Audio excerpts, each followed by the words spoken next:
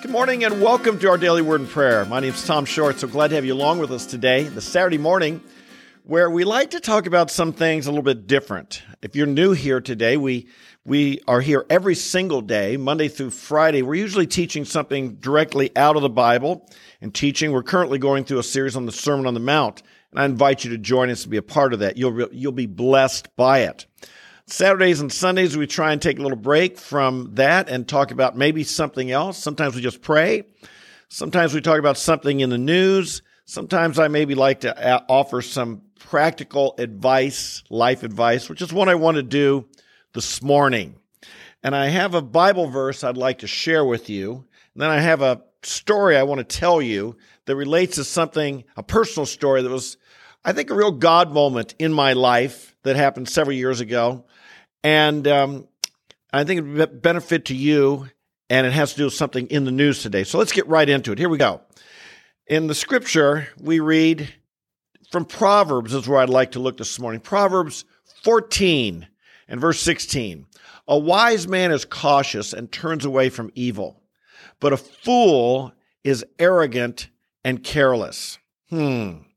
Wisdom. Wisdom sees something that's coming. Wisdom sees the evil and is careful to turn away. But a fool, as opposed to a wise man, a fool is careless. He's arrogant. He thinks he can proceed in the way of evil and it's not going to touch him. He's above it. It won't happen to him. The classic, it won't happen to me, right? Proverbs 22 and verse 3, the prudent sees the evil and hides himself, but the naive go on and are punished for it.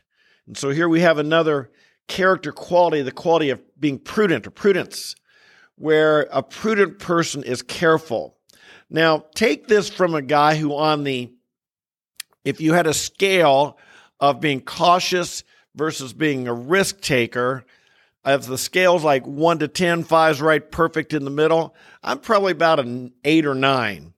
I'm by nature a risk taker. I'm an optimist. I believe it'll work out. As I've shared earlier, sometimes the reason I'm late to a meeting is because I assume driving there, every light's going to be green. And lo and behold, some of them are red. I'm an optimist. I think the best will happen. I look for the best and so on. And I realize that weakness in myself. And I try and be around people who are more careful and can balance out my natural tendency to go for it, to take the risk, to believe the best will happen and not be careful. But today, I think God has taught me some things, and I want to share them with you about being prudent in the face of potential evil. Yesterday in America, and you probably are aware of this, but if you're not, you should be, we had the second largest bank failure in the history of our country. Now, banks in America, if you're from another country, they don't fail very often over here. We have them well regulated. The government stands behind them. And a bank failing is very uncommon. And when it happens, it tells you something is not right.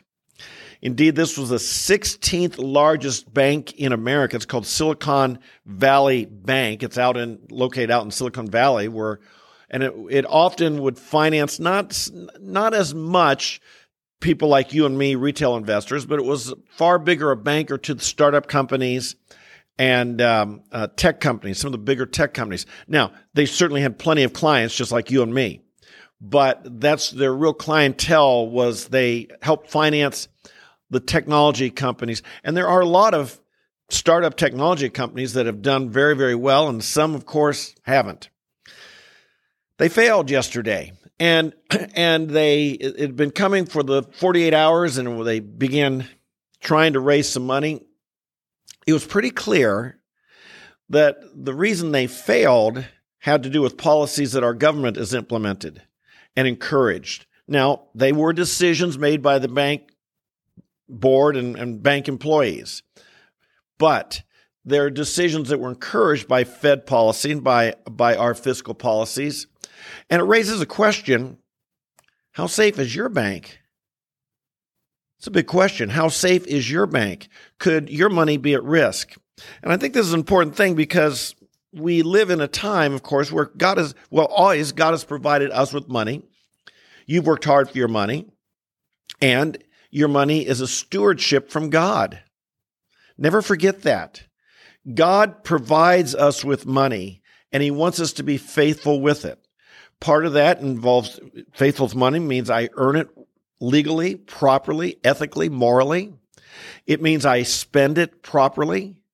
It means I recognize I'm accountable to God. It means I manage it well, and part of managing it well is being aware of how much risk are you taking. And personally, I'll just share with any money I've had. About a year ago, I just took everything out and went all cash. I thought our economy is in risky times. Our economy's in risky times. The stock market had gone way up during the pandemic. It was coming down.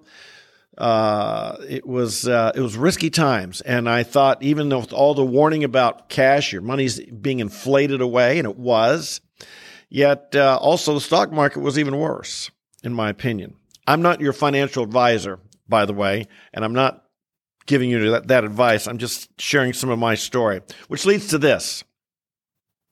Is your money safe? And I want to share a story that happened to me when I was in Israel in 2019. All right. And this was a God moment for me. It was a pretty important moment, and it changed some of the risk I was willing to take and some of the ways I looked at money. And I want to share it with you. Some of you know we were in Israel. My wife had a heart issue and a medical emergency where she was hospitalized. And so on this particular day of the tour, I stayed back. The tour group left. They went down to Masada, and I stayed back at the hotel, and I was going to go visit my wife in the hospital and spend the day with her in the hospital. I didn't have a whole lot of money with me. I don't usually carry money. Do you? I mean, I'm an all credit card guy now. Just all credit card. That's all. Anything I want to spend, you can use a credit card. And I don't want to lose money. I don't want to lose cash. I don't like to carry cash. I don't like to have a big wallet in my pocket. I like it thin. And so I just carry a couple credit cards, my driver's license, and that's about it. Turns out I had to pay cash to get to the hospital for a taxi ride. But it was only about $35 that I've had to pay. It was about a little bit over a 2-mile walk. And I thought, I can just walk down there. Here's another thing with me. I don't ever do an ATM. Like I said, I don't take cash. It'd probably been over 20 years I'd used an ATM and gotten cash out of an ATM. So I'm just not used to, I don't even know codes or passwords or anything like that. And I knew I was going to have to go to a bank and actually get some cash because over there in Israel, I'd need it for the taxi cabs. Well, I didn't have enough money for the cab. And I thought, it's 2 miles. I checked it was only 2 miles to the hospital, a little bit over 2 miles. I could walk it. Well, I began to walk. And that 2 miles went straight up a hill with a high incline. And I'll tell you, after about a half a mile, here I was in a foreign country. Most people don't speak my language. And I was walking up this hill, and I was huffing, and I was puffing. And I was out on a strange street in a strange country. And I had to sit down because I was out of breath. And I honestly thought, am I going to have a heart attack and end up joining my wife in the hospital? I sat down, took my breath, walked a little bit more, was huffing and puffing. This hill was a pretty steep hill. It was a 2 mile, but I was out of breath. And I was feeling very alone. And I would see these cars, these taxis going by. And I thought to myself, I have enough money back in America to buy that taxi cab. I could buy that car, but I don't have enough money in my pocket right now to hail him down and say, can you drive me the next 2 miles? I can give you $30. I didn't have the cash. It struck me, money is of no value if you can't get to it. This is important. Money is of no value if you don't have access to it. And then I got to thinking of what is money? And this is an important thing. What is money? And I use this little graphic in the thumbnail. I'll put it up here too. Money today is digital. My money, probably your money, is digits in a bank or in a brokerage account or somewhere. Most of our assets today, it's not in our hand, it's digits. It's not even cash in a bank, it's digits in a bank. It's all computerized.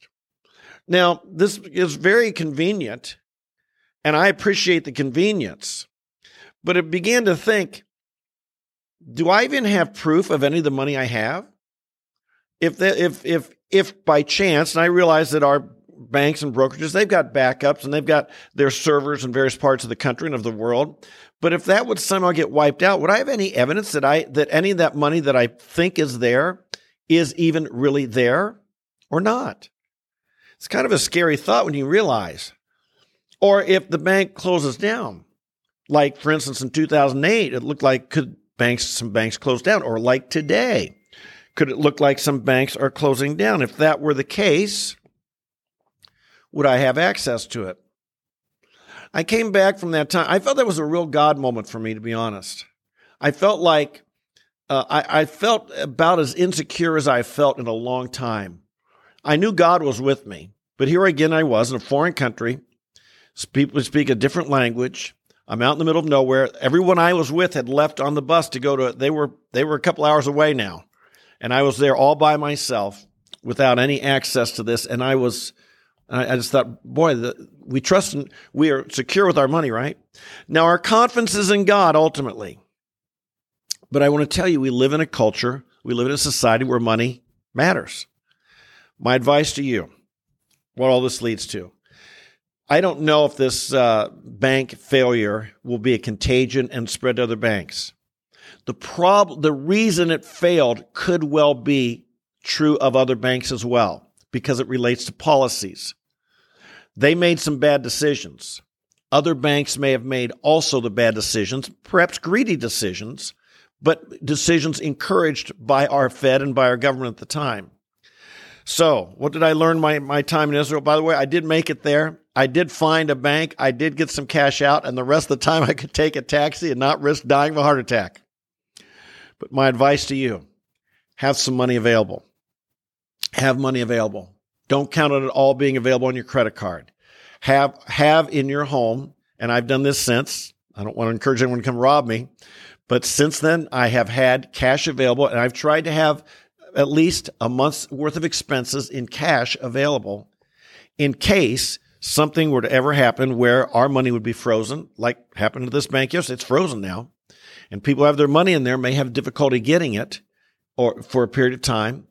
And it may be insured, but it may take some time to get it. And I just encourage you, have some assets available, have them in cash, be able in an emergency, be prepared for an emergency. Emergencies happen. Crises happen. We haven't seen a lot of them. We're used to things going secure. We're used to things being safe. We're used to things operating normally. But we still live in a fallen world. And we still live in a place where, believe me, where our economy is on some thin ice right now. And it has been for a long time. You know this. We know this. The debt we've piled up, the credit, the way it's all happening now digitally instead of actual exchange of money or some sort of currency. All of these things, be careful. That's all I'm saying. Be wise, be prudent with your money. So if there is a problem, you don't get stuck. I call it insurance. You should think of it as insurance. I have insurance on my house, insurance on my car, insurance on my health. I hope I never have to make a claim. I hope I never lose my house. I hope I never have a car accident. I hope I never have a big hospital bill. But you know what? I have insurance just in case. And I think one form of prudent insurance today is to have access to cash on hand should things happen in our financial system that leaves us in trouble. I think the threat level of that happening increased significantly in the last 48 hours. That's why I share this with you. I hope we have no problem. I hope your bank is safe. I hope your money is safe. But be prudent, be wise. Father in heaven, we thank you today that you are our provider. We look to you and trust you always. We thank you that we acknowledge this, and you you said, seek first your kingdom, your righteousness. You'll provide for us. And I pray and I thank you for that. And I'm secure in that, Lord. And I thank you even that day in Israel when it was scary and I felt insecure and I felt like what could happen here? And I felt like I'm in the middle of nowhere all by myself and with no money.